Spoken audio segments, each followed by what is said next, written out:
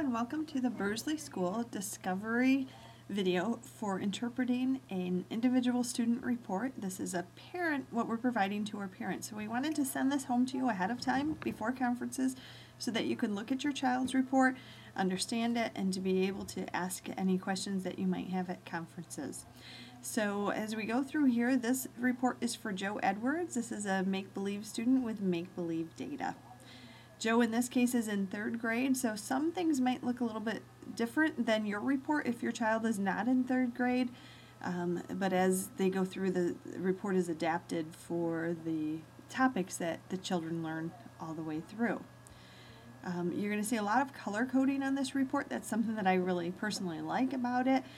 If you see red, that means that the child is below grade level on that subject or that area.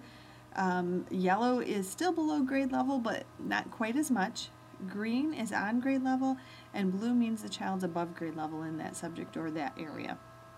So we're going to look at 3 different graphs here. The first one is the growth comparison to school and district.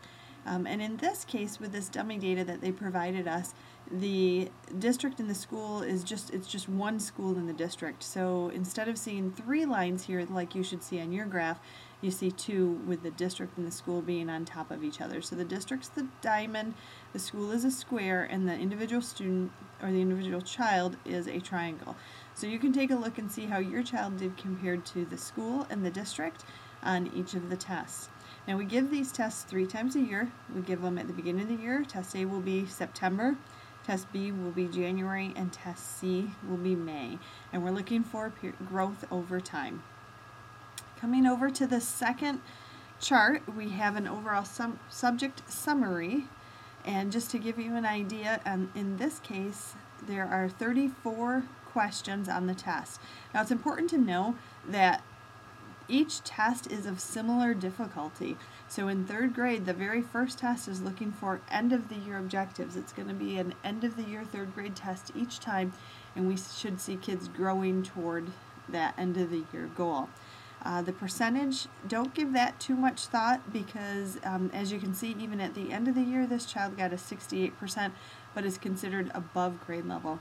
It's 68% of the questions that are provided, but they don't write this test for an end of the year goal that every child would get 100%. That gives them a little bit of flexibility for the testing people to be able to identify that a child is actually above grade level. So don't worry too much about that. What you really want to see is that these 3 numbers climb, that we show growth and progress over time here. Another interesting piece here is the national percentile. So this child is 50, and that means that if you were to line up 100 kids, so 0 on this side all the way up to 100 kids, that Joe here would be smack dab in the middle. He would be the 50th kid, and that is across the nation. So you can see where this test puts your child compared to other 3rd graders in this case, or whatever grade your child is across the nation. Down at the bottom, we have a performance by standard summary. And so on this report, because we're looking at reading, it's divided into 5 different categories that all have to do with English language arts or reading. Please note that if you have a writing category, your child is not writing actually. They're taking a look at some samples of writing and providing suggestions to make improvements or to make corrections. And so you'll see just a little bit of a detail listed here that will tell us how the topics or the sub-skills that make up each one of those categories. And this code ties back to the Common Core state standards, so that's information for us to be able to use as we modify instruction. So what we want to do when we give one of these tests is take a look at, for example, this child was below grade level in language. So grammar and usage, capitalization, punctuation, determining word meanings, and word nuances. So what we're going to try to do is give that child more instruction in that area so that when we come back for Test B, we see some improvement. And then Test C as well, and you'll notice that because the child went from level 1 or red to yellow to green. And that's ideally what we're looking for, is the growth pattern. Every once in a while, you'll see a child slip backward a little bit and then hopefully grow again. So here this child went from on grade level to slightly below to above. And there could be lots of reasons for that. Perhaps the child wasn't having their best day. Maybe they weren't feeling well, or they didn't sleep well the night before. Maybe they just weren't really focused and paying attention on that test. But what we're looking for is patterns over time. So if we see some of those pieces, we need to take a look at those and discuss with the parent if there's something else happening. But what we really want to do is look over a greater span of time and see that positive trend. And in this case, if you go back to this graph, you definitely see that the child who started kind of below the average in the class or average in the school climbed to above average in the school, and that's a great thing. So there's an example of Joe's report down on the bottom that shows you the answers, and we can use that to get a little bit more specifically at the growth patterns that we want to see in the classroom and to direct our instruction. But the next thing that I wanted to show you was another student's report. So we're going to come down here and look at our second student. And that is this one here. Again, another third grader. We're looking at reading scores, but what I really wanted to note here was the first test and the second test. Sometimes we see this on a graph that a child doesn't seem to make growth or actually slides backwards.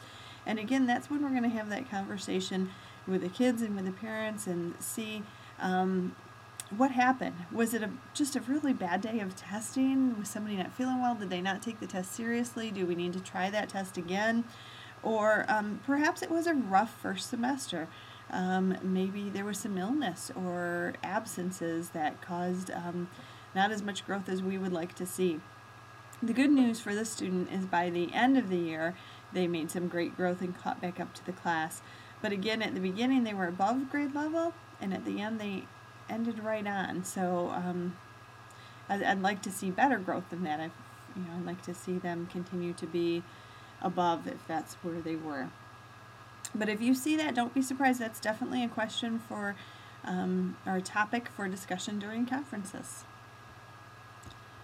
I'm going to move over now to a third student, and this student is Brian, and this is an example of a math report. So taking a look at this again, you get the same thing. You see how Brian's growth compared to this district, and he did some good catching up that first semester and then stayed right on track the second semester, ended at grade level. And then if you come down to Brian's graph, what you'll see is different categories here.